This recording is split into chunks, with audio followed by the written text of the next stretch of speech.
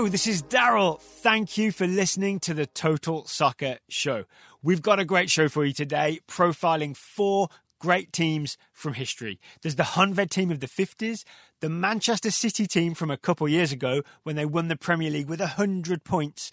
There's Barcelona from the early 90s. This is Cruyff's dream team with Stoichkov and Laudrup and Guardiola in his playing days, and a really exciting playing style. It was really fun to watch that team. And also the New York Cosmos of the late 70s. This is the team with Pele in New York. This is the team that lived it up at Studio 54 and then went and won matches. This is Beckenbauer and Carlos Alberto and Chinaglia and some other guys as well.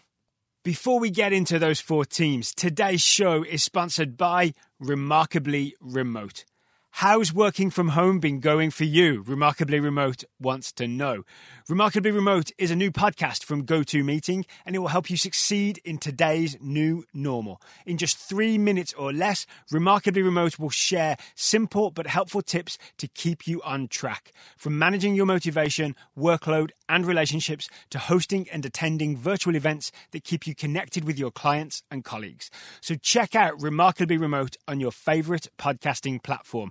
Maybe use the one you're using right now, or head to gotomeeting.com/tips. That's TIPS.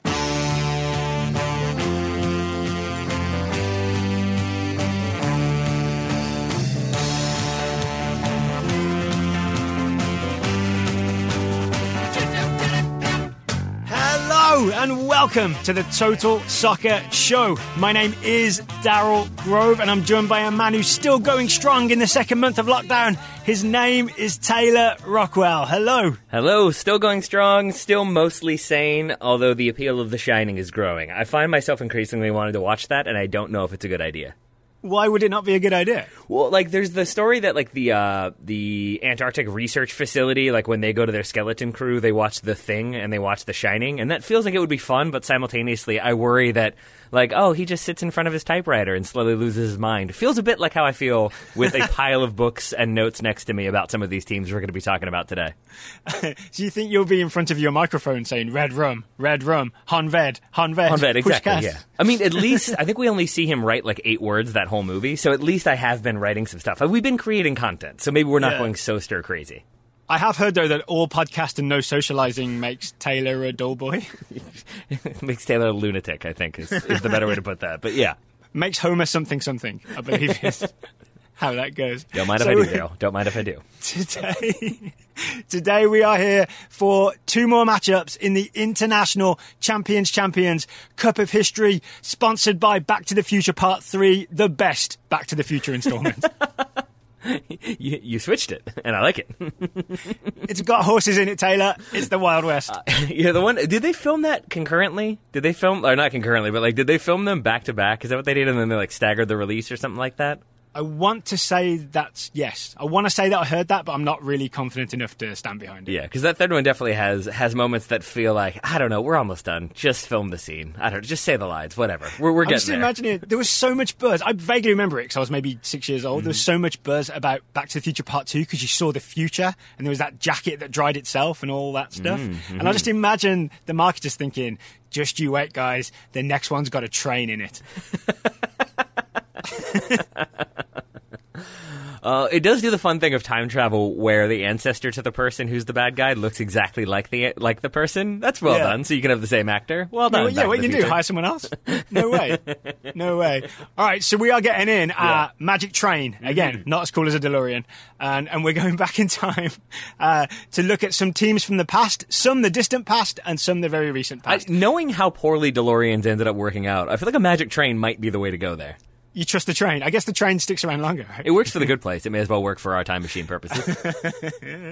Today's matchups are mid-50s Honved of Puskás fame versus 2017 to 2019 Manchester City. The obvious matchup. Points team. There's a 50-plus year difference between 60-plus year difference between these two teams.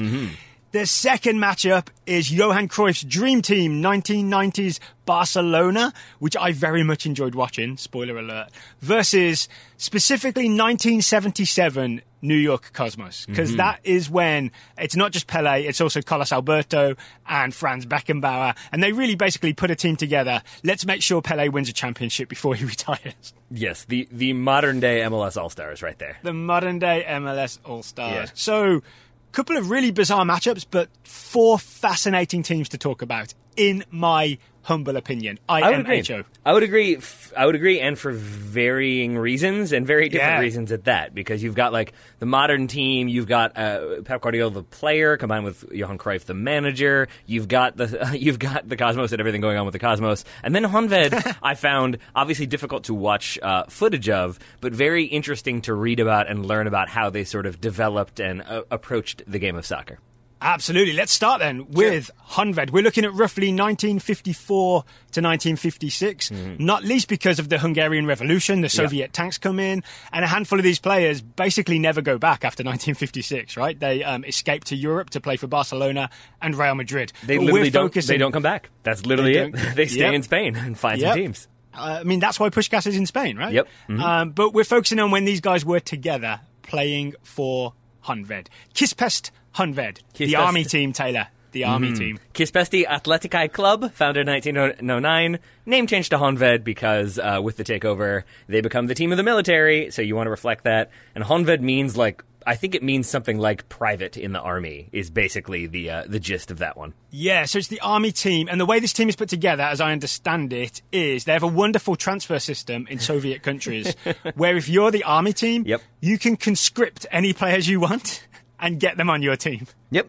I mean, that's essentially how that goes down, because I think the idea is Gustav Sebes, the head of the Hungarian national team at this time, also very influential in Hungarian society and in communist politics. So he kind of wants these club teams, these bigger club teams, to be playing the way the national team plays. So it's all this kind of synchronized system. Yeah. Everybody gets familiar, and so it's the original U.S. Soccer Development Academy, right? But except this time it's mandatory and in military uniforms. Exactly. Yeah, very much not pay to play. Decidedly not. And I know you looked it up too, but I thought it's always interesting to me to read about. Obviously, it leads to like horrific situations, but it's interesting when you have these takeovers of like the vying for which organization gets which team. Because what MTK I think becomes the team of the secret police. Ferencváros are too right wing; they're too out there, so they can't be trusted to be good communists. So it falls to this team who get like name changed, incorporated into Bucharest, and now they're this big club of the army. Now they're going to have all these amazing players who will go on to do amazing things for the national team. I'm going to say Budapest, not Bucharest. But excuse me. Yes. I get what you're saying. Yeah, Kispest is like a little suburb of no Budapest, Romania. No Romania as I here. understand it. We'll talk about Steaua Bucharest in a later episode. We sure will. But yeah, so they already had Puskás, right? So they, Honved were not a bad team to begin with. But once they become the army team, they can conscript Kosic, Sibor, and Budaj, and essentially have 4 of the main 5 attackers that play for the Hungarian national team. Yeah, that's not a bad way to start. And then, as you mentioned, they already had Puskás. They already had Bosik, I think is how you pronounce that. Josef Bosik, the kind of holding midfielder / defender / midfielder. Yeah. But like to have those 2 key players so early on, I think in 1943 is when they both signed. Like to have these 2 kind of central figures that you can play through and kind of build around or conscript into, if you want to go that route. Yes, you've got the kind of foundations there, but then you add in lots of key performers, and you've got a solid squad overall. And then this team becomes quite famous because they tour around the world, right? Like, especially for Wolves, this is a key game, is when Honved come and play Wolves in 1954. Wolves win 3-2, and the British press are absolutely over the moon because the Hungarian national team are just beating up on the England national team.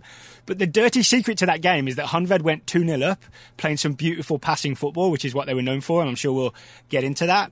And Wolves decided to absolutely drench the pitch with water at half-time and say, all right, Hungarians, try passing the ball around on this. And then Wolves played some classic Stan Cullis long ball and won 3-2. Did you read about how that became influential in like later on, that like managers would make them practice with like waterlogged balls, and they would have to train on wet pitches to get used to that, because they knew after that they learn, this is how the teams are going to deal with us, so we've got to adapt. I like that sort of approach to dealing with bad circumstances. And this is like really key to me. Remember, this is the very early days of what I'm going to call travel, where teams would travel to play each other in high-profile competitions, because we've got floodlights and all that. Honved are really ahead of the game in terms of sports science, as I understand it, right? Like there was a big thing of Sebes would, tell all the teams in the Hungarian league and eventually the Hungarian national team, hey, smoking's bad for you, drinking's bad for you, let's try swimming. Like all these kinds of things that like the average man knows now, right? But at the time, it's kind of cutting edge sports science to have football players go swimming. Exactly. And then you've got that combined with the Iron Curtain nature of things, meaning that like it was difficult to find a lot of footage of this team to learn more about like you can't really find lineups for this Honved team. There are some guesses, but for the most part it is a team that are trained and created behind borders, behind a wall of secrecy. And so that does factor into it a little bit, is why they're able to kind of blitz teams early on. Is this is just a completely new style that is completely different from the way the English game is gone. And so when you're kind of thrown into that, it can be a little bit discombobulating. So I enjoyed getting to experience that a little bit in doing the research of like, oh, there's just not that much information about this team, I think, because that was specifically the way they wanted to operate.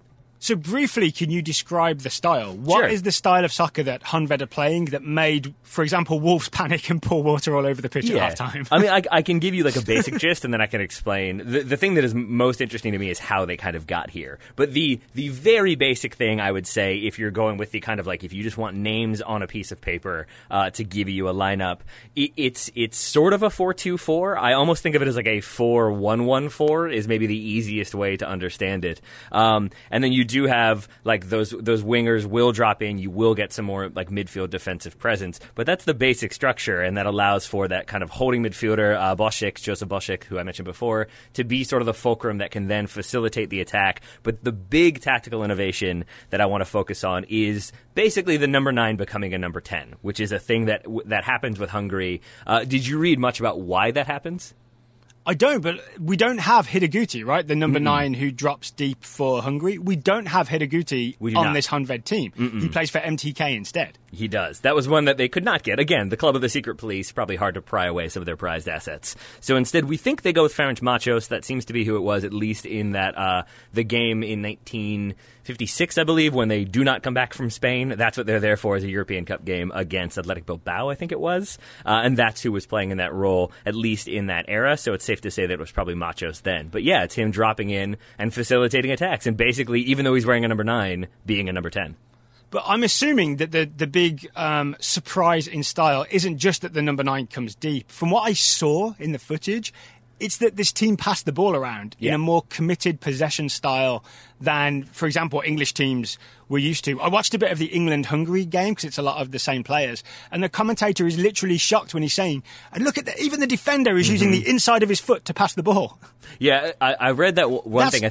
Imagine that being so revolutionary, but it was. The commentator was apparently like so amazed by Ferenc Puskás doing keepy-uppies that he like kind of could. This was the England game when it was England versus Hungary, that he couldn't even focus on what was happening because like look at them with their passing and their juggling. They would like, what are they, circus performers? And then they get destroyed on the field. The thing that I heard that I think is the case is basically that at this point in general football history, the WM has supplanted the 2-3-5. It's become this dominant thing. But what you then have is that number 9, especially in England, is this big target striker. That's the way the game has evolved in England. You've got this target striker who's up top, who can run through the line, who can knock people over, who can win headers.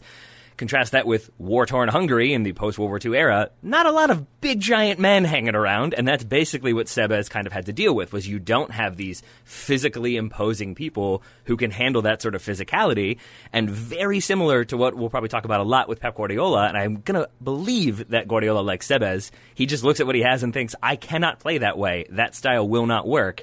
I've got to do what I can to put my players into a position where they can win. And what that means is changing it around, essentially almost going with like an MM is what I think Jonathan Wilson wrote. And then you have a lot of passing. You're not trying to compete with the physicality and the size of your opposition. You're trying to outpass them and outscore them. And that's pretty much exactly what both Hungary and Honved do.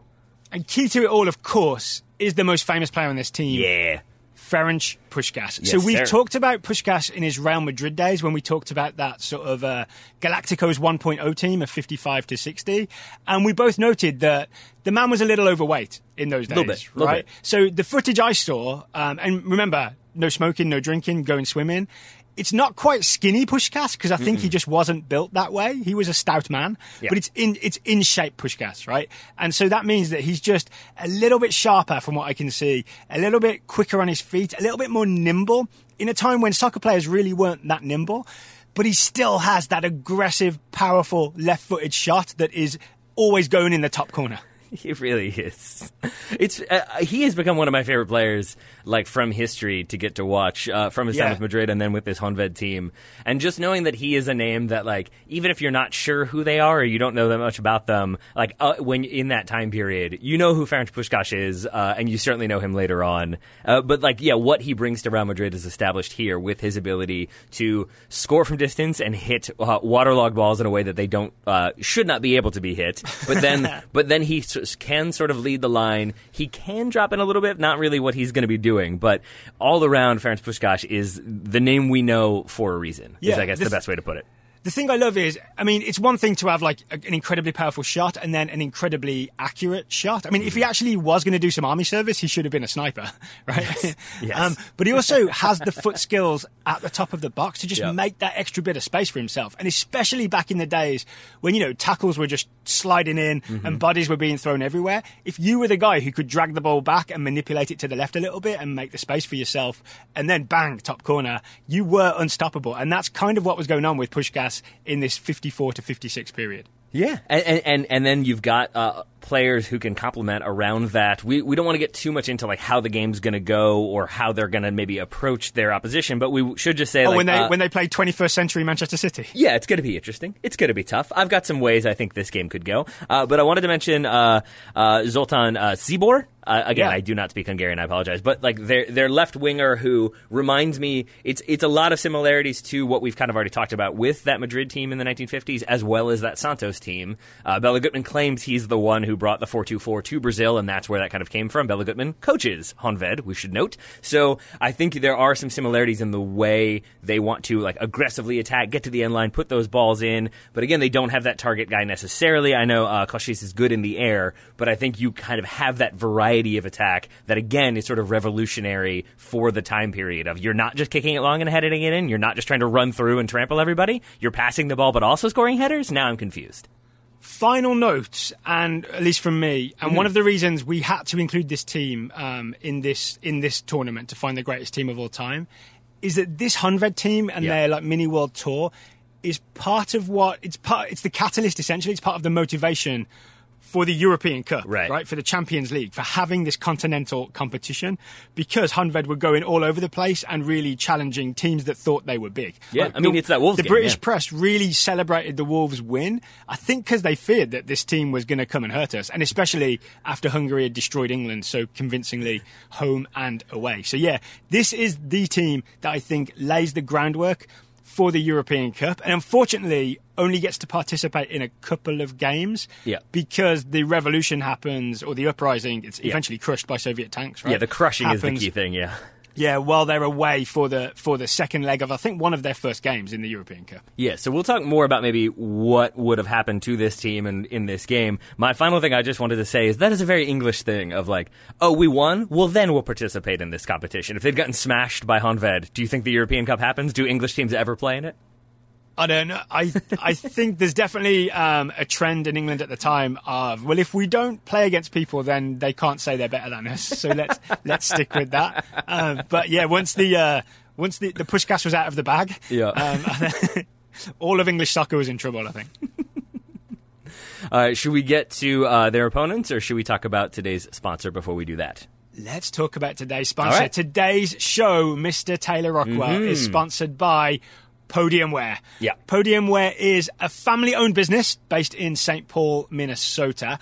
They make custom team apparel. It's a custom team apparel manufacturer, and it's turning the world of team soccer kit ordering on its head.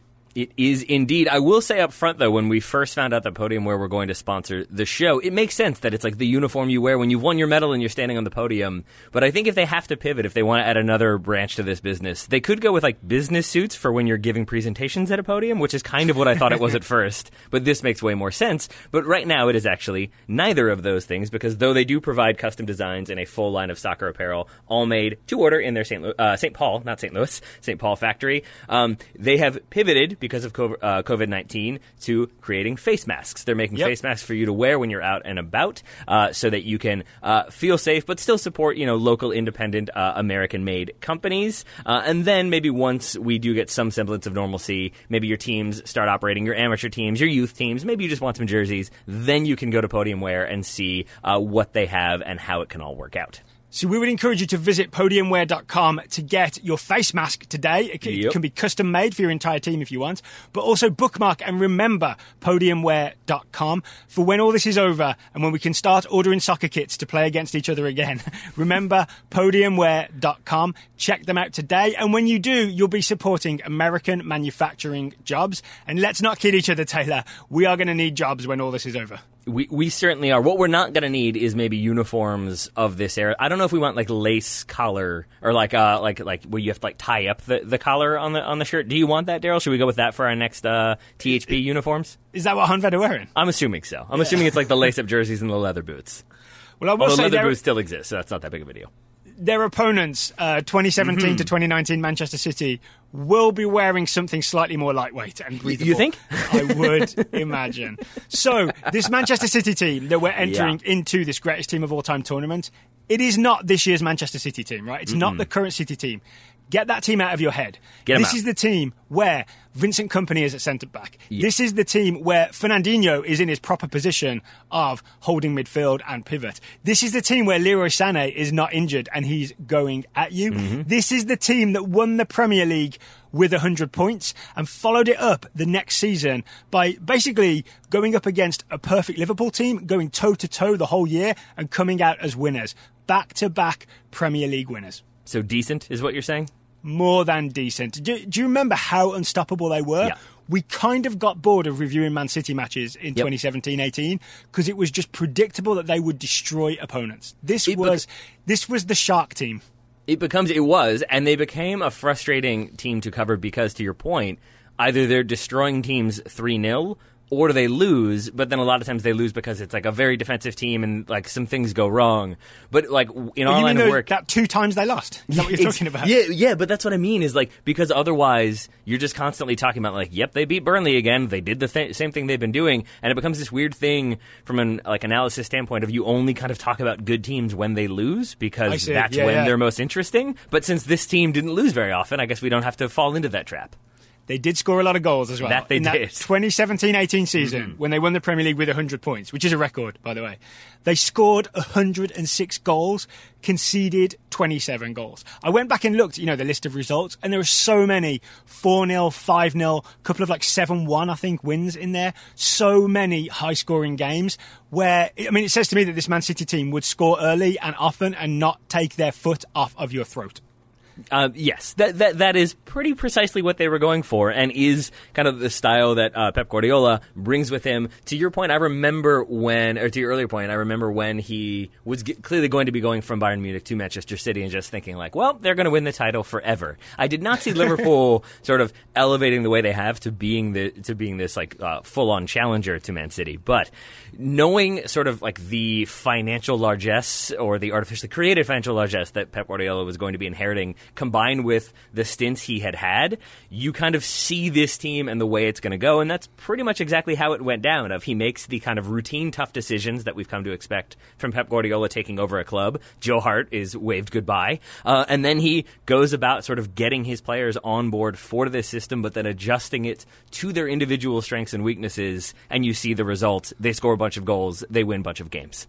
The key thing at the start of this 2017-18 season, it is those reinforcements, Taylor. He brings in Ederson to play in goal, and we're all wowed at Ederson's distribution, right? Because he's able to just spread the field and find the feet of like Sterling or Sané really quickly upfield. He also spends big money on fullbacks, right? He is done with the Kollarovs of the world. He spends big money on Kyle Walker to have an attacking right back. He spends big money on Benjamin Mendy to have an attacking left back. And he spends decent sized money, I think it's still like 25 million or so, on Danilo to have a guy that can do both right back and left back. He absolutely reinvigorates City's attacking fullbacks. Just sprinkling a little Bernardo Silva on top, so you got yourself a spare Silva in case David Silva's getting old. And that's the team that Manchester City City are sending out to absolutely destroy people. You end up with either Aguero or Jesus, or sometimes both, being the centre forwards. You get Sane and Sterling going down the wings. You get Walker and like Mendy or Danilo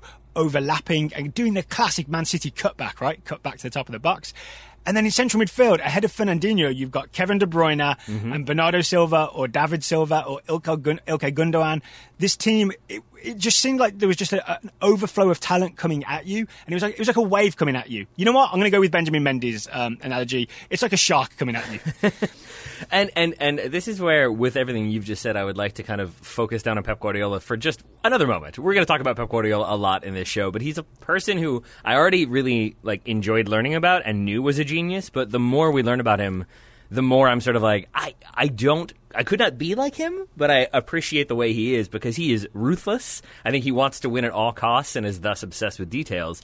But some of those fullbacks you mentioned, there is that narrative of well, didn't he bring in Claudio Bravo? Why did he have to bring in Ederson? Didn't he already spend $50 million on fullbacks? Why does he have to bring in more? And he is just very practical. If you're less familiar with that side of Pep Guardiola, he is a person who just thinks nope, that guy is not doing what I need him to do. I'm not going to keep going square peg round hole. I think he takes a page from Sebes, he takes a page from Johan Cruyff as well, and makes those tough decisions. But I think that shows his level of commitment. It seems like the players then buy in, and even though he has this massive depth of players, he still is able to kind of get the best out of each and every one of them. You don't hear as much about discontent, at least not in this time period. You don't hear about players feeling like they're not included. Even those who only make 10 appearances in one season still seem to be very much bought into the system.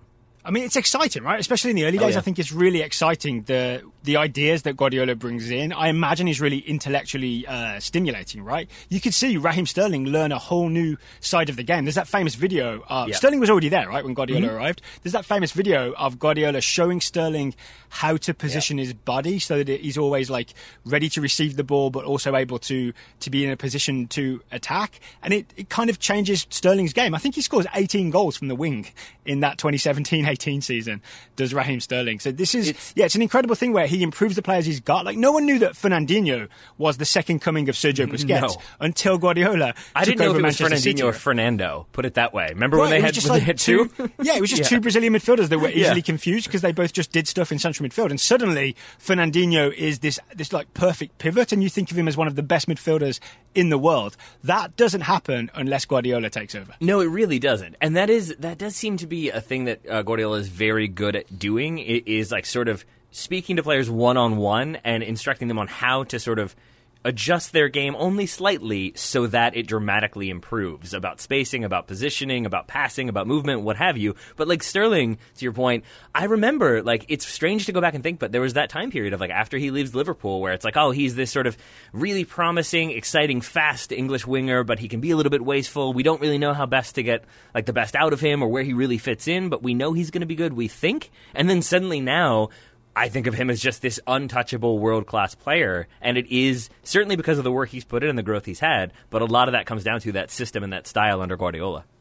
And if you'd like to hear more about that system and that style, I put out an episode of Soccer 101 last night. It's about 10 to 13 minutes long, describing the basics of positional play, which is what Guardiola is all about. And this Man City team is one of the beautiful examples of positional play at its finest in 2017 to roughly 2019. He's basically trying to rebuild a little bit right now, right? Final thing I want to say on this team, Taylor, the most impressive thing to me is they are the only team I can think of to invite the documentary crew in and then do really, really well while the cameras are rolling. It's usually a Sunderland-style disaster or an England not qualifying for the 1994 World Cup-style disaster when you invite the cameras in to follow you around for a season. 100 points with the cameras rolling. Imagine if the cameras weren't there. 200 points. Easy. I still haven't seen that. How involved is Pep in that? Is he willing to talk to the cameras, or does he seem sort of just annoyed by the whole experience? Also have not seen it. Okay, there we go. I really should watch it. I keep meaning to, and then for some reason it doesn't quite bite me. And maybe it's because people tell me it's fascinating, but maybe it's because there's no big failure that we think maybe there's no big drama.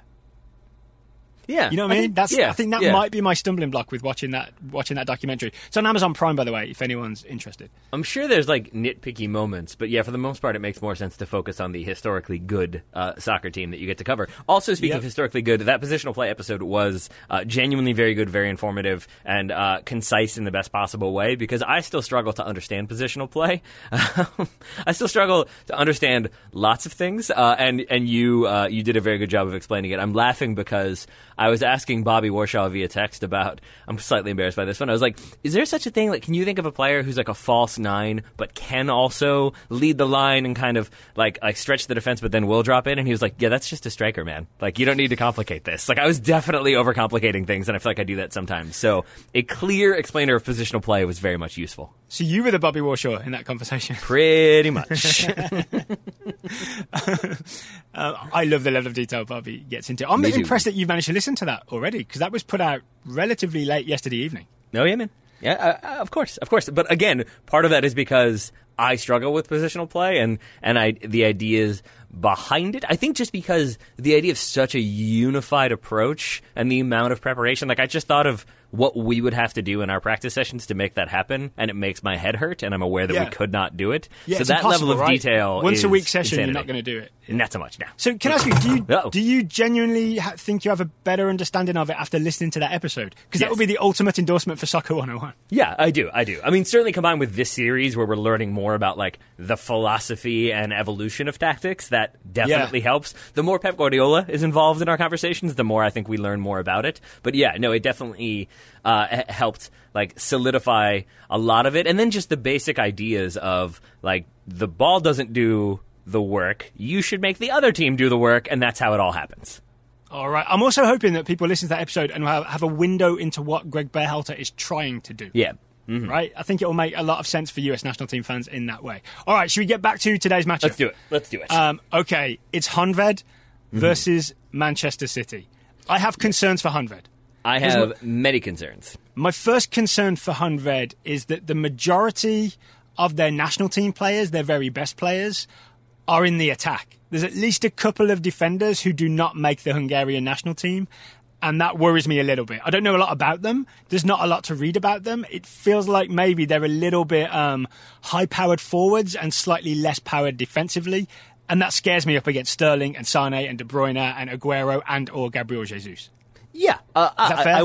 I will not disagree with that. I will instead double down on like the four starting attackers for I think the Hungarian national team play for Honved, and then I think you've got Bosik and the goalkeeper, and that's pretty much it when it comes to the defensive side, which is important to note because even that goalkeeper I believe gets arrested and like sent to another club and detained for a while. That's what happens when you're playing under like a Stalinist regime.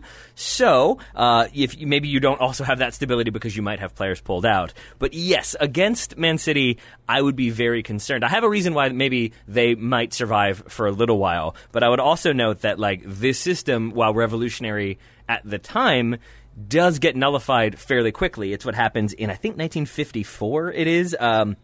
Yeah, Germany in 1954, basically Sepp Herberger, their coach, just man marks. It would have been, what was the fellow's name for the national team? Nandar Hidekuti? Is that how you pronounce it? Yeah. Yeah. Basically... I say it without 3 question marks in the middle of it. That's probably the way to do it. But basically he just man marks him. He just has, I think, Beckenbauer just sit on him, and that completely nullifies their entire attacking approach because they don't have this attacking fulcrum, this hub, that other teams were sort of reticent to change their approach. Pep Guardiola certainly would not be, and I think would very quickly recognize that that's the key performer.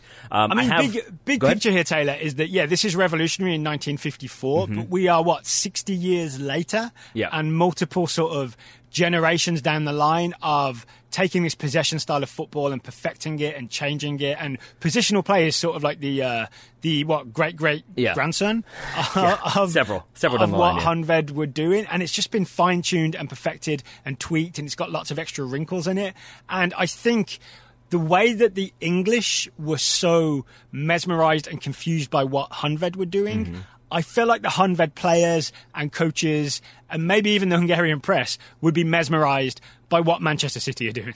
Yeah, I mean, literally, I think one of their players in that maybe the Wolves game or maybe it was the England national team game. They say like, yeah, a new system is always going to beat the old system because the new system, or at least regularly will, is designed to deal with the kind of vulnerabilities to exploit the vulnerabilities of the older system. So playing against a WM or a 2-3-5, a 4-2-4 would probably be pretty strong, but then when you're playing against a 4-3-3, which is what Man City are probably going to bring out, you're automatically overwhelmed, and now you're going to have some problems there. Here is where I'm going to say, though, that I will give them like the first 30 minutes, is I do think that we should incorporate some of what we've already talked about from Honved into this game, and I think that since it's City traveling to Honved for this one, they should not be allowed to research or watch any footage about this team, since that would have been period appropriate. So I think for the first 30 minutes, maybe they've got to try to figure out what Honved are doing. I mean, they should do it before they get on the magic train. I would argue that there's not enough footage to do available to do proper video scouting to the degree that Guardiola and his staff would usually do, right? Yeah, so they're at that's a massive probably true. disadvantage watching like some really grainy clips and like 5-minute highlights of Koscic. There's just, you know what I mean? There's not the information out there, even if they wanted to, even if they were given time. Before they got on Christopher Lloyd's train, if they were given time to research, they still couldn't do it. No, they could not. And instead, what they probably would do is rely on their own individual strengths and their own ability to adapt as a team. They being Man City in this, Man City in this case. That like, what I envision happening is, first of all, I don't think I'm not being discourteous, but I do think Man City would probably destroy Honved, and I think it's probably a lot of them scoring goals early and then doing a little bit of tiki-taka, like bringing that back and keeping the possession and making Honved run and getting them stretched and getting them tired and frustrated, and then kind of exploiting the gaps that open up as a result. All right, but let's give Honved some credit with the weapons they've got, right? Yeah. So we talked about Puskas's shot, right? He can still strike a ball. So if Puskás can get away from Fernandinho, find a little space in front of, say, either Vincent Kompany and Otamendi, or Otamendi and Stones, or whomever it is, in central defence, there is still a genuine threat from that left foot of Ferenc Puskás, hitting things really hard and very much on target top corner.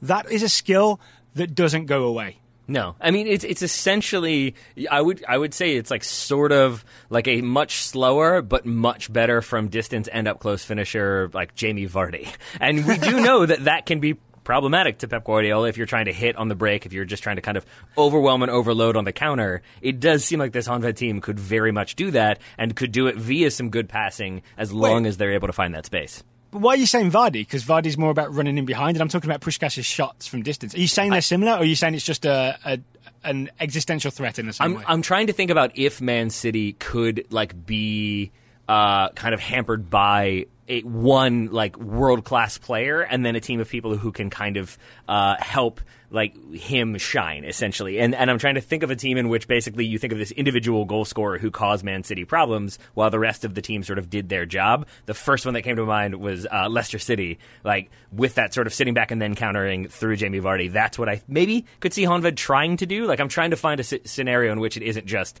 they man-mark Puskás, they man-mark Machos, and they're sort of nullified from that point in an attacking way. I mean, I think the main thing is that Honved expect to have the ball, right? Honved were the possession team that like to move the ball around, and I think Manchester City just do a better job of keeping the ball, and they deny Honved of the thing that they like to do. I think it's, in many, many ways, it's that simple. One other weapon, I'm trying to give Honved as much chance as possible here, though. One other weapon that we know Honved have is Budaj, the winger, crossing to Koscic, the sort of not quite centre forward. He plays like either inside left or inside right. Koscic was known as Golden Head. And I've seen a lot of footage. You will see Koscic headers where he really does rise above defenders, and he's got this wonderful way of heading the ball sort of down and into the corners. It's almost like his headers are as accurate as Puskás's shots from distance. So I think you might be reaching there a little bit. I would give Koscic, well, just in terms of it's always going in the corner, right? It's not just like vaguely on target. It's really like accurately down and into the side netting. I would give Honved a decent chance of Koscic scoring or at least getting a few headers on target if Budaj was allowed to swing some crosses in. Yeah, which he may well be, because if we have a Man City team that have, say, like Sterling and Sané, and they're both like boots on the touchline playing wide as wingers, maybe you have some of those like fullbacks tucking inside a little bit. Maybe that does open up some space out wide for some like get to the end line and crossing it in for the Golden Head to finish off. But I think we both know that once Manchester City, for example, spread the field out and possess the ball and move it around, it's going to be something Honved have never seen before. I would argue the pace of the Manchester City players is something that Honved have never seen before. And those zippy little forwards like Aguero and Jesus, they're sort of the next generation of the not big bustling number 9. Yeah. Again, several generations beyond a more mobile forward into the world of Aguero and Jesus. This is Manchester City's game all the way. Yeah, I would say like 4-1, maybe. At least, yeah. I'd say half-time 4-1. But I do think Pep Guardiola probably has like respect for this team in that like anybody who I think tries to do something different in an interesting way from an attacking standpoint seems to get respect from Pep Guardiola and maybe seems to kind of like factor into his thinking a little bit. So I feel like maybe he wouldn't want to go too brutal in this game the way he would against like a more like deliberately defensive team that wants to disprove what he's doing. I've thought of one more killer thing that Manchester City have that I can't resist getting in there. We mentioned like early in the Manchester City profile, Ederson's distribution. Yeah. That was shocking in the Premier League in 2017. Forgot about that. Yes. I have seen Honved and Hungary's goalkeepers kicking the ball upfield in ways that would be questionable in the amateur league that we play in. Punt has never been a more accurate word than describing some of that kicking. Either floaty and off target or sometimes just like directly to the opposition. Contrast that with Ederson, top of his own box, just pinging a ball as if he was Rio Ferdinand or Ronald Koeman out to the wing or low into the feet of an attacker. And Honved would just be like, what is happening here? This is not fair. I'm picturing like a 40-yard... Why does that man have tattoos on his neck? First of all, that's weird. I don't know what to make of that. We're Honved players. This is disconcerting. But second of all, I could picture Ederson like pinging a 40-yard ball between two Honved players into the feet of Fernandinho, who like turns, plays it to David Silva, and then it's just like a series of 1-2s up the field with Kevin De Bruyne, and then suddenly Sergio Aguero's there for the tap-in, and Honved are perplexed. Here's the only way Honved win this game, Taylor. Yeah. Immediate conscription of all Manchester City players into the Hungarian army. They conscript Jurgen Klopp and the entire Liverpool side into their team, and then they go at it and we see what happens. I mean, we joke, but they've done it before. It's how they got good to begin with. I doubt that's going to happen, but you never know if time travel becomes a reality. All right, so we're giving Manchester City this game. We are. Before we move on, I would like to move to today's sponsor, Taylor. Let's do it. Today's show is sponsored by Sunday Scaries. Sunday Scaries are specially formulated CBD gummies with vitamins D3 and B12 that are super consumable and easy to take on the go. Dale, are you familiar with like the Sunday Scaries idea? Like not the company itself, but the like that phrase itself? I'd never heard the phrase before, but I understand it now. It's essentially like that anxious, stressful feeling you get Sunday night when you've got to go to work Monday morning. It's basically when Game of Thrones was over, you maybe had a half-hour comedy to watch, you maybe had an episode of Veep. After that, you're staring into the abyss. The Abyss, indeed. Yeah, I didn't know about it until our friends Jeannie and Daniel, whom you know, they do, I think, in like once a month, they do a Sunday Scaries party where it's like, hey, it's not going to be that scary. Come over, have some potluck, hang out. It's all going to be fine, which I do appreciate. But if you don't have the potluck option and hanging out with friends, which we do not currently have, you could also go the CBD route. And CBD gummies with vitamins D3 and B12 makes them super consumable. They've got vitamin content, but then they're also going to help you relax, calm down a little bit, be less scared about it being Sunday night / about to be Monday, but also just be less scared about, all things in general. So we have been shipped samples. I haven't tried mine yet. I think they arrived either last night or this morning. I'm not sure what time my mailman comes. There's a package outside that I think is my Sunday Scaries. So I'm genuinely looking forward. I'm going to try it. My wife's going to try it. And we're going to report back this week on the Total Soccer Show. I'm planning to anyway. Daryl lives in a part of Richmond where your mail is delivered the day it's supposed to be, and then mine should be here in another couple of days. But if you would like yours to hopefully arrive at your doorstep, you can order your Sunday Scaries, and you can get 25% off your first order with the code SOCCER at sundayscaries.com. That's 25% off your first order at sundayscaries.com, and enter the code SOCCER where it asks for a coupon on the checkout page. Find out what product might be best for you. So go to sundayscaries.com and use code SOCCER. All right. Thank you very much to Sunday Scaries for sponsoring today's episode and for making us feel less anxious about the Monday to come. Thank you very much to this next matchup because it's one that I wasn't as excited about, even though I probably should have been. You were on it right away, I think, because you got a love for that Barcelona team. Yeah. But we've got Barcelona 1992, the Cruyff Dream Team, versus the Cosmos of 1977 and that era. Not the New York Cosmos, because they only want to be Cosmos, because they're a global brand, Daryl. Oh, yeah, and we should recognize it accordingly. They briefly changed the name, didn't they? Yeah, they did. Oh, dear. All right. Yeah. So let's start with Barcelona, because Barcelona were drawn at home in this game, right? So this is Johan Cruyff's Barcelona team. He took over in 88. Luckily, after a sort of failed revolution within the Barcelona team that led to Cruyff taking over, a load of players being sold, the players who had tried to overthrow the president. And so Cruyff really had the opportunity to build the team that he wanted, and he revolutionized football forever. Yeah. I mean, You it really really did. is like perfect like circumstances coming together to set the stage for him to essentially just be given carte blanche to do whatever he wants, and that is precisely what he does. And that's why this team became known as the Dream Team. Mm-hmm. Also partly in tribute to the USA basketball team. Did you know that? I mean, that makes sense. Yeah, Barcelona had hosted the Olympics in 1992. So whatever that Dream Team was, is that the Jordan team? I don't know if Jordan's on that team. Yeah, so that was like a phrase that was in the air. And then Barcelona was so like magnificent in that 1992 season that the Spanish press started calling Cruyff's team the Dream Team, like as good as Jordan and co. And again, if you are a recent to like medium recent convert to soccer, or if you haven't gone back and looked at the history of it, you might think like, oh, it's a really good Barca team. Like, yeah, they have those all the time. Why are we calling this one the Dream Team? And that's where it's important to kind of look at the history of Barcelona, simply to say that before Cruyff comes in, they'd won 3 titles in 30 years.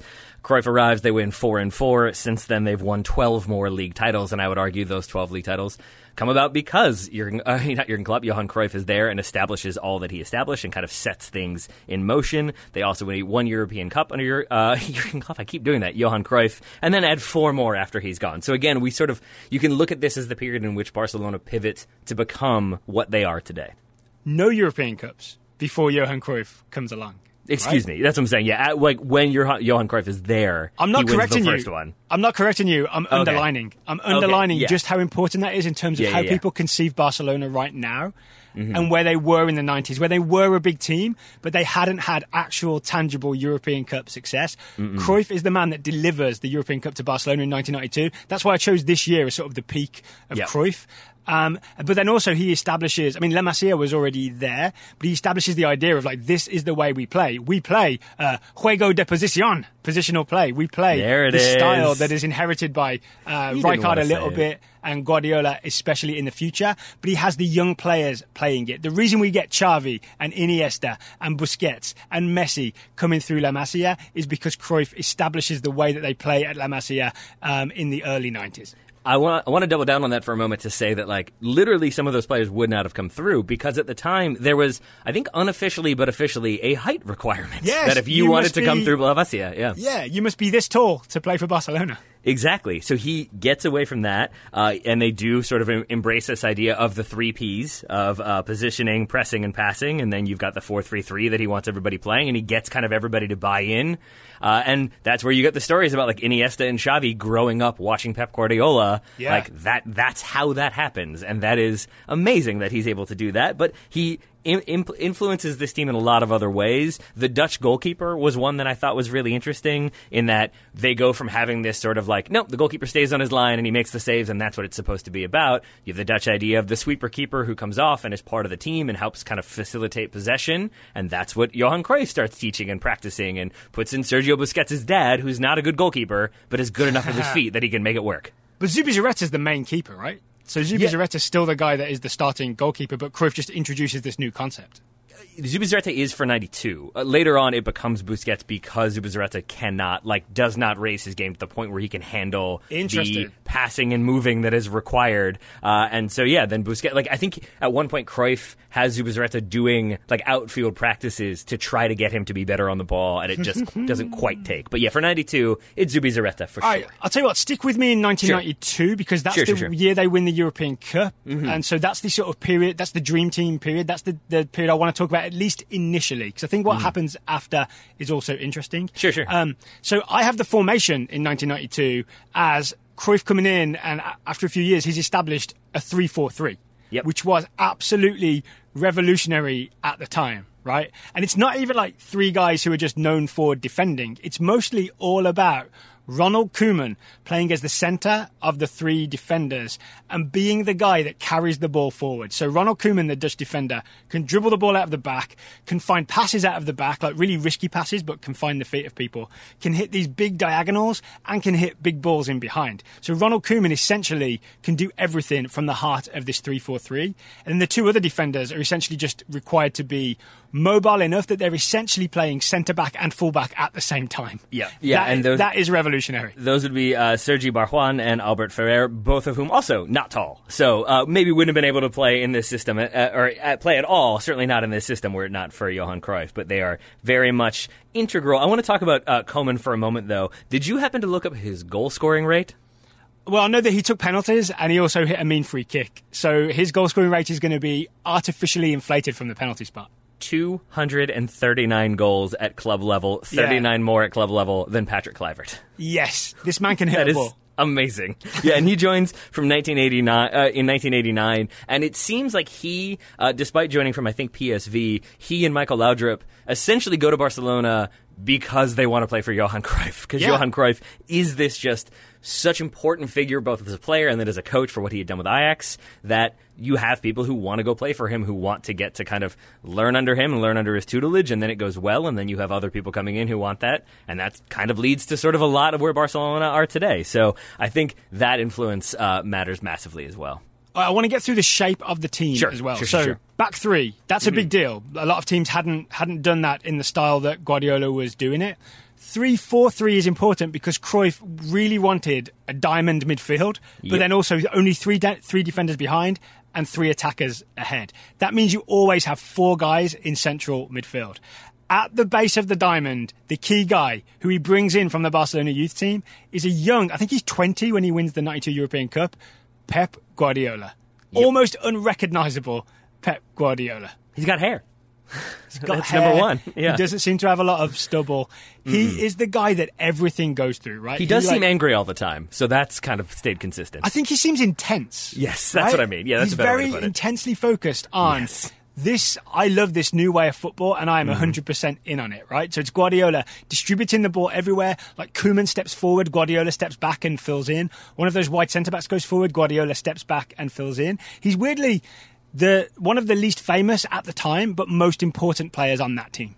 He is. I don't want to derail you from getting through the tactics. I just wanted to make one quick point about Pep Guardiola here, which is that when Cruyff comes in, there's this idea like, well, he can't play holding midfielder because holding midfielder is obviously you got to run around and you got to make tackles, and Pep can't do that. He's good in 1v1 scenarios, and Cruyff was basically like, yeah, I know that. That's not what you're doing. You're doing this, and like structures it in such a way. He basically structures the position so it suits all of Pep's strengths and none of his vulnerabilities, which feels very much like a Pep thing that he does now as a manager, but it gets the best out of him and really is why I have Pep as the key part of anything that Cruyff does at Barcelona. Yeah, I think that's fair. All right, so we're back in this diamond midfield, right? Guardiola's at the base, making things happen. The wide guys, or wide-ish in this diamond, I mean, it changes, right, throughout history. The two I saw starting in the couple of games I watched were Eusebio, not that one, but a surprisingly good one, who I'd never really heard of before, and a player called Amor, who I was not familiar with either.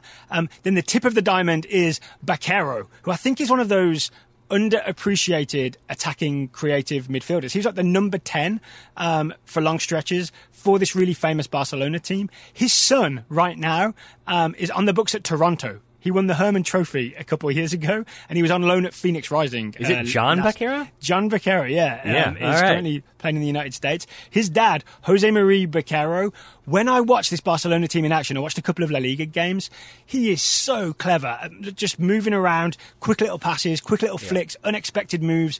Baquero really was the guy that made a lot of things tick going forward. And Taylor, we haven't even got to the forward line, because that's where it gets really, really exciting. I'm going to start with the least exciting, because it's the name least people will know. Chiki Begiristain.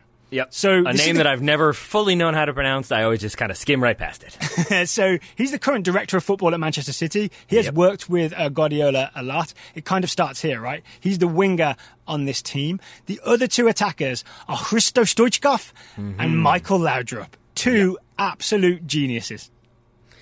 Which do you think of as more genius? Because I feel like I'd go Laudrup, and then I would say that you have to go with Stoichkov as a temperamental genius. Fair enough. Yeah, I would go Michael Laudrup as the genius, especially if you describe genius as someone who sees things in a different way and sees things that other people don't see. Every time I watch this Barcelona team, they do a magnificent job of essentially the same positional play that Guardiola uses now, right? Where they're always creating angles, always moving the ball, always overloading the opposition and surprising people. But it's Laudrup who is picking out passes that you can't even see until he makes them, right? They're just, an angle isn't there, but he finds the angle to play the ball through. He is an absolutely incredible footballer, Michael Laudrup. And I'll just add that, like, your definition of what makes him a genius is almost certainly how Johan Cruyff would describe a genius. So I think that probably explains the affinity early on. It fades a little bit fairly quickly, but in the beginning, very strong relationship because Cruyff basically wants players who think the way he does or did as a player and now does as a manager and then can execute. And he brings in people like Michael Laudrup, who certainly can. So too can Stoichkov, who can hit a ball, my friend. He can hit a ball. He certainly can. I have him as a... Go ahead. I was just going to say he's a ball of energy plus a ball of technique plus a ball of physicality with a gold chain on top. Yeah, doesn't you say ball? Do you feel like he's like a pent-up thing ready to be unleashed in any direction? Yes. Waiting to be unleashed. He has a left foot and a left-footed shot that I think rivals Ferenc Puskás. Yeah. He's also, like, maybe genius is the wrong word. I'm going to say inventive. Because he has lots of clever little moves as he receives the ball to just beat a player with a quick touch here and away you go, right? Because he's a really quick player, but also muscly and stocky at the same time, and really capable of being like a predator in the box, but also coming deep and connecting play in a false nine kind of way. That he's a big part of, again, what makes this Barcelona team so absolutely beautiful to watch, but also really, really deadly. And then also red cards, while we're talking about deadly. I think he gets 10 in his career as a forward. That's a lot. It's a lot to get. It is. So in his Barca career, I should add, he gets 10. I've sort of waxed lyrical about this 3-4-3 Barcelona team from 1992.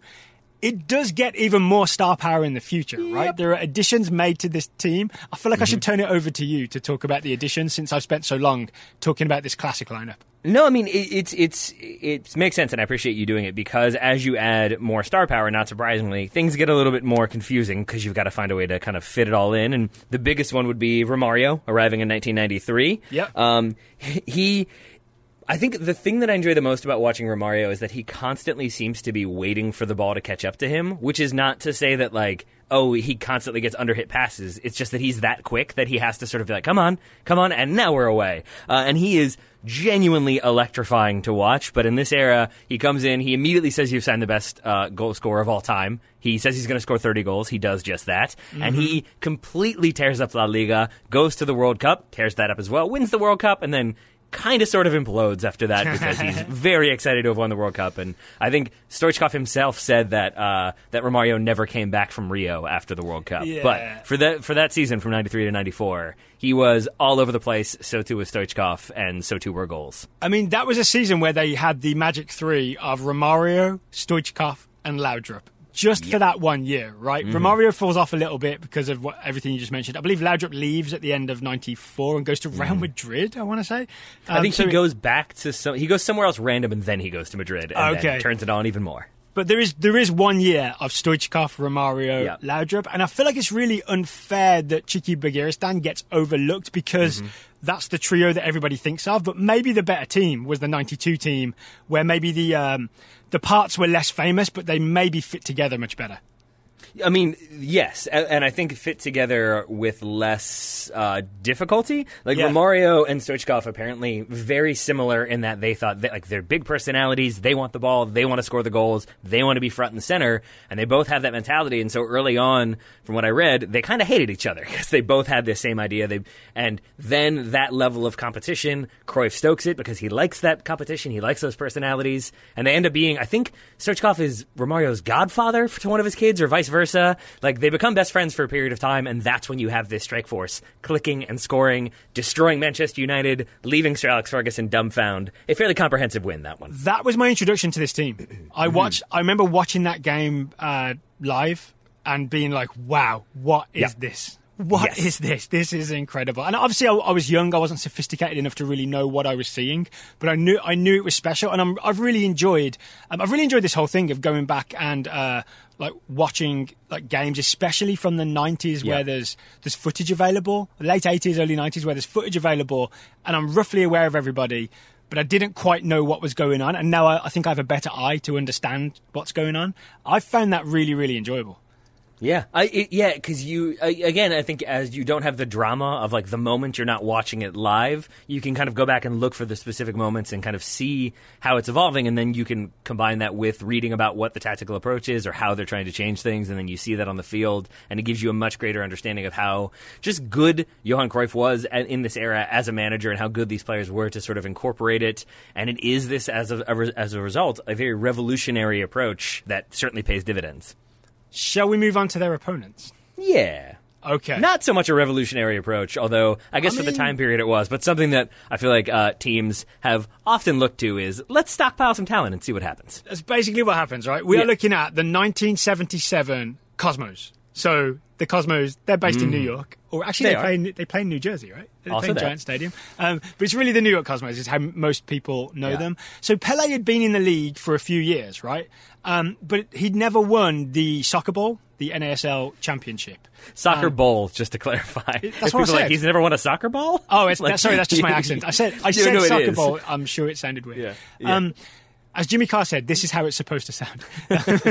So Pele's been in the league a few years, but he hasn't won the Soccer Bowl. So, I mean, my guess is that Cosmos just go out and say, all right, we're going to stockpile this team then. So they partner Pele with Carlos Alberto, he's 1970 World Cup winning captain. Capita, Pele calls him. Franz Beckenbauer, De Kaiser, also joins and plays on the New York Cosmos. And then you've already got Chinalia. Nelson Moraes is another like former Santos teammate of Pele's. And then it's I actually don't know all the names of the other guys, like Bobby Smith, Steve Hunt, Werner Roth. Assorted Americans and Englishmen make up the team, essentially. Right? Yeah, like Terry Garbett, I think I played for like 6 different English clubs, and then he's one of the other midfielders. And but he's not like an England international, right? No, it's 3 Americans, 3 Brazilians, 3 Brits, and then an Italian and a German, coached by a South African Italian. Wow. Yeah. It's also, by 1977, it's a 37-year-old Pele. Yeah, so when I look at the footage, he's still magnificently talented, right? Mm-hmm. But he does not have the acceleration to go past too many people. Like, he's not burning through defences like when we watched him, because Santos are in this tournament as well, right? We watched him in the early 60s for Santos, which is more than 15 years ago. Good now Lord. You're seeing a guy who is more interested in putting his foot on the ball, and he's still got the moves to just shake somebody off and then like hit a beautiful through ball or go past someone just enough to get a shot away. But it's not quite the same. Would you agree watching Pele at this time? I totally would. It's like, from an amateur perspective, as I've gotten older, it is that feeling of like, oh, I used to get on the end of that cross, or I used to be able to outrun or like make sure I close that angle down, and I'm not doing it as much anymore. And I told you before we started recording that I feel like I saw him miss a lot of chances or just not get as many clear-cut opportunities as I would have thought. Yeah. I think part of that is because obviously defenses are very aware of who he is and trying to deal with it. But I think it's also just that, at that age, you've lost a step. Maybe in the past you would have been able to create that extra yard of separation to then get a clean shot off. But if you can't do that, you're taking a much more contested shot. And I did think that in the final that I watched against the Sounders, he misses, not misses, but like he doesn't really put that many shots on frame. He doesn't really get open very often. It's much more he's kind of dropping in and trying to help facilitate attacks, which he does readily and quite well because he's Pele, but it's not that prime next level can run in behind and destroy you sort of Pele. I 100% agree. In fact, the guy doing more of the running in behind is Chinalia, right? Yeah. Who's only 30 at the time. And to me, Chinalia is the guy who's most into the Cosmos. Yeah, I mean, Chinalia, like, by all accounts, is... Chinalia, excuse me. It's all good. Is a... I should also clarify that I was only correcting your pronunciation of Soccer Bowl because it is such a ludicrous name for the championship. It's just the most, like... Well, they got Super Bowl. Soccer Bowl, I guess? Let's do that. But anyway, Chinalia, I mean, I think he's the one who was happy to be, like, the main man for the Cosmos in a way that maybe Pele wasn't, at least initially. And Chinalia is very arrogant, wants the kind of publicity, scores those big goals, and then runs off to celebrate by himself. By all accounts, is the one who appoints Eddie Firmani, the coach. He has the former coach, like, moved on to the front office, and then he, like, handpicks the successor. So yeah, I think Canalia definitely buys in and seems to have stuck with them because he's still involved when they kind of try to resurrect that brand. I believe Canalia comes back and talks about it a lot. I will give credit to the Cosmos organization when they decided we're going to win the Soccer Bowl with Pele. The move they make to bring in Beckenbauer and Carlos Alberto, at least it's a move to essentially strengthen the defense, right? Yeah. Because both of these guys, I know Carlos Alberto was a fullback in his heyday, right? When he scores that goal in the 1970 final, I think he's sort of an attacking right back that joins the attack late. He comes to Cosmos and plays sweeper, right, at 33. And the footage I saw, he looked great at it. He was great at like going over and snuffing out trouble and making sure that nothing happens. And then you've got Beckenbauer, who at this point in his career is also a sweeper, but because Carlos Alberto is there, he can play a little bit in front of Carlos Alberto and essentially play like it's sort of centre-back, but sort of defensive midfield as well, right? So you really end up with a very strong spine of this Cosmos team because that they didn't just go out and buy another 2 forwards to play alongside Pele. They sensibly signed a couple of high-profile, classy defenders, is what I'm going to call that's a really good point, Daryl, because this is the era of NASL once Pele comes over where you start getting, like Cruyff goes, Eusebio plays in NASL. You've got a lot of like very talented players who go try their luck in NASL. Rodney Marsh, George Best.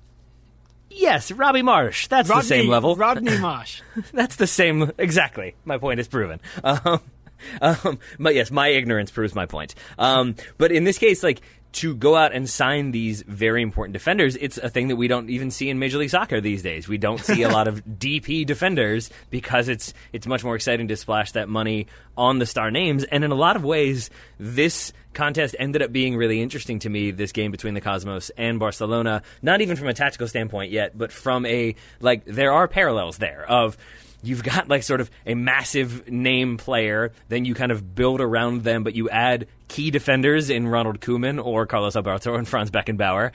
And then you kind of lose it, though, because you have those star personalities. It becomes a little bit of a distraction. I would say Cosmos have lots of other issues that factor into why they have the downfall they do, but there are some interesting parallels in my mind between the Cosmos and the 92 Dream Team of Barcelona. So let's get to the matchup then. Sure. I am going to say that unless the Cosmos can tempt Barcelona into a night out at Studio 54, Barcelona take this game. Yeah, I think this is an ideal matchup for Barcelona in many different ways, because reading about them, especially, like I know you focused on that 92 team, but especially as the wheels start to come off with Romario, with Hadji, with Stoichkov, they sort of are a very hit-and-miss team, where one game they'll win 5-0, and the next game Stoichkov will get a red card, and Romario won't do anything, and they'll lose 2-1 to a team they should have absolutely beaten. So I think they're vulnerable. They can have those moments. Oh, absolutely. I would double down on that by saying the game I watched, Ronald Koeman was absolutely magnificent against Valencia. This is in like late 91. Ronald Koeman also tries to dribble out of the back, gets tackled, and Valencia score. See, that's not ideal. And I almost think that, like, this sounds disrespectful again. It's not meant to be, but like I almost think if they were playing Honved, I think Honved are a tougher opponent for 1992 Barcelona than the Cosmos of that era, because Cosmos don't have the kind of depth across the board. They've got those big names, but as you mentioned, like their wingers are Steve Hunt and Tony Field. We both know them, right? Of course, everybody knows Steve Hunt and Tony Field. Like, you don't have that drop off is pretty big. All those guys who are not Pele, Carlos Alberto, De Kaiser, Canali is a high level player. Nelson Moraes is a high level player. I want to say pretty much everyone else is massively out of your depth here, Donny, when they're playing against Cruyff's Barcelona team. Except for Shep Messing. Except for the greatest goalkeeper of all time. Come on. Of course. Takes a wonderful photo as well. He does. But you know what I'm saying? Like all of those guys will not have played against a team like Barcelona before. They would not be able to chase down the ball as Cruyff's Barcelona move it around. Yeah, and then on top of that, like, I think the reason why I drew the Honved like comparison is just because at least with Honved you have like a team that has been together for years and is sort of like playing this style that they've all had sort of beaten into them. Hopefully not literally, but maybe. Who knows? They like that, like they're all going to be kind of up for it in a way that I imagine like 36-year-old Pele is sort of going to be like, all right, whatever, I don't care about this. like I've got my $3 million, I'm fine. There was a little bit of that in the. I took a look at least 3 or 4 games from this season. Yeah. There were moments when Pele looked very casual. Like, all right, let's just get this over with. Yeah. You know what I mean? Oh, yes. Yeah. And I also noticed a lot of American defenders were very much like, it's my moment. I'm up against the great Pelé, and I'm going to like take this very specific defensive shape. And you could see how focused and intense these defenders were. And because it's their moment to defend Pelé, right? I'm going to imagine that the Barcelona defenders, including Koeman or Nadal, Nadal's uncle, also played for this Barcelona team as a centre-back, Miguel Angel Nadal. He's not going to be intimidated by Pelé, right? He knows Pelé's famous, but he's still perfectly willing to knock him over to win the ball in a way that I think American defenders of the time were not. It's like if you play against like a person who used to be a professional like 15 years ago, like you see those moments of like, oh, I get it. Like we played against Cherundolo, and you can not even 10 years ago was when he was a pro, but like you see those moments of like, oh, I get it. Like I get how he is. Yeah, it was as good as he was and is still very good, and I'm sure there would be that with Pelé. But to your point, there would also be that moment where like, ooh, he like miscontrolled that by a yard, or like, oh, he didn't chase that down. And slowly, if you're that defender, I think you're probably going to realize like, oh, I can get at him. Like I can figure this one out because he is where he is playing with the team he's playing with. If this were a home game for the Cosmos, that turf looks horrifically unforgiving, and I think maybe that balances some things out a little bit. I cannot imagine how Cruyff would instruct his team to deal with like AstroTurf on concrete. I was actually wrong to mention Studio 54 earlier. I just checked, and Barcelona are at home. Yeah, exactly. So, I mean, but maybe they could. If they can tempt them to Studio 54, then they're probably going to miss that game entirely. But yeah, I think it might be tough to distract this Barcelona team in this engagement. I'm actually going to say that the star power of the names, Pelé, Carlos Alberto, Beckenbauer, is what gets Cosmos into this tournament as one of the 32 teams. Also, the fact that we're in the United States, and this is a famous team, gets the New York Cosmos into this tournament. Outside of that, this New York Cosmos team has no business being in this tournament. Dude, it is fascinating to read about the Cosmos from an American versus non-American standpoint, because a lot of the profiles you read, and even the documentary, the Once in a Lifetime documentary, like you get some of the like anarchy that was happening at that time, both from like a societal political level, but also just within that league. But you get this idea of like, oh, is this free spending? It was all really exciting. You have George Best coming in. You've got Eusebio. You've got Pelé. And then you read about, like, in Ball is Round, the way it's written about entirely is like this failed attempt to have like these two leagues who hated each other form and create the NASL, but it's all very like fly by night, and we'll spend a bunch of money, but it's not going to work. Like, it's just such a different way of seeing this team. As you might think of them as this iconic, like, successful team, and I think everywhere else outside of this country, they're looked at more as like, oh yeah, that weird sideshow, like Harlem Globetrotters, where they brought in some stars, and it was like a thing they did for a while. Yeah, to put them in context, in a global context and non-American context, it's no different to recently China spent all that money to bring players like Tevez go over, and Oscar goes over, and guys like that go over, Drogba early on. India would be the one. But then wind it down. Yeah, and India was the next one I was going to go to, where they did a similar thing, right? And there are Qatar have tried it, and various other nations have tried it, where you just spend a load of money, get stars in, and it never ever really lasts. And I want to say the NASL is just one in a long line of those types of leagues, but it feels special in the United States because we're soccer fans, because we want soccer to succeed, and because there was a brief moment when, I mean, it did do it in a bigger way than some of those other leagues, because you really did get Pelé and Beckenbauer and Cruyff and Eusebio and George Best.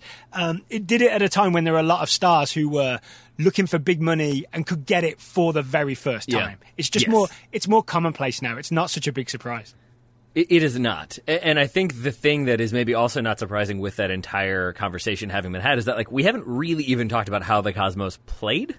Like, we haven't talked about... I mean, 4-4-2, Pelé drops in a little bit, Chinalia stays up top mostly as the number 9, but give the ball to Pelé and hope he makes something happen. There you go. Exactly. But I mean, like, that is almost certainly like the pregame instructions that they were given. Like, you're not getting a lot of like hard drilled practicing in which they work on rondos and learn how to like play this evolutionary style. They like, because even some of the teams we've talked about with Honved and Santos, they have this like, kind of style that's instilled in them that causes problems for teams. With the Cosmos, it's just sort of like, let's just get everybody in a way that kind of makes sense. And you guys know what to do, right? Let's put this on autopilot and see how we do. And it was good enough against other NASL teams in 1977. It is not going to be good enough against this dream team, Cruyff Barcelona team of 1992. There's just No, too 'tis many not. good players. They're too sort of too schooled in the possession football and positional play and moving the ball around and coming up with creative ideas and like on the fly problem solving from Michael Laudrup. There is no way the Cosmos can keep up. And I know we're talking about the 90. You're focused on the 92 team. I have to have Romario in here just for that 1 year when he was just completely unplayable or undefendable or whatever you want to say. And if you go back and watch some of the highlights, especially the Madrid game when Barca win 5-0 and he does the cowtail. Are you familiar with the cowtail? Yes. That the cowtail combined with his like trademark like poke finish. There's just no way, like, even Beckenbauer, even Carlos Alberto, I feel like they're not hanging with that pace and that acceleration and that tight control. I think even some of the best players on the Cosmos are going to struggle with some of the best players from Barcelona. All right, so congratulations to Pep Guardiola's Manchester City. Yeah. You guys go through vanquishing Honved of 1954 to 56. And congratulations to Johan Cruyff's Barcelona with a young Pep Guardiola. You guys also go through, you've seen off Pelé and the New York Cosmos. The good news is Pele's still in the tournament with that Santos team. Beckenbauer is elsewhere in this tournament with that Bayern Munich team that won three European Cups, right? So all is not lost for the big name players, but their 30-plus versions do not go through to the next round. Not so much, no. I still maintain hope that like in the next round, because we are just going to do a random draw once we have the first round finished. I hope we get... I don't think I want Pep versus Pep, although that would be fascinating. I do really want a Pep Guardiola coached team versus a Johan Cruyff coached team, or some combination of like Cruyff the player versus Pep the manager or something like that. I think that would be an absolutely fascinating game, but we'll see how the draw goes if and when we get there. The two Barcelonas would be magnificent. I would even say that's so good it should be Back to the Future Part 4. On a train always. All right, Taylor, let's wrap this up. We will be back tomorrow with our big Bundesliga preview. We are going to give you basically things to look out for as the Bundesliga returns this weekend. I'm sure you know already, it's May 16th. I assume it's on Fox Sports 1. I haven't seen confirmation of that yet, but that's who has the rights. 9:30 a.m. The game I'll be watching is Dortmund versus Schalke. Yep. I will be DVRing the Leipzig game, so I can get a look at Tyler Adams. I hope that he's playing. I'm so excited, yeah. So we're going to do our like preview, getting back in stride sort of show on Wednesday, and then we're going to be doing that review of those games. We're aiming for Saturday, correct? Yes, let's say the games are Saturday morning. We'll have that show out by Saturday evening. Sunday morning latest. Because we're not going out Saturday night, Taylor. That's also true. Not anymore. No. All right, Taylor Rockwell, I will say thank you for taking the time to talk to me today. Right back at you, buddy. Listeners, thank you for listening, and we will talk to you again tomorrow.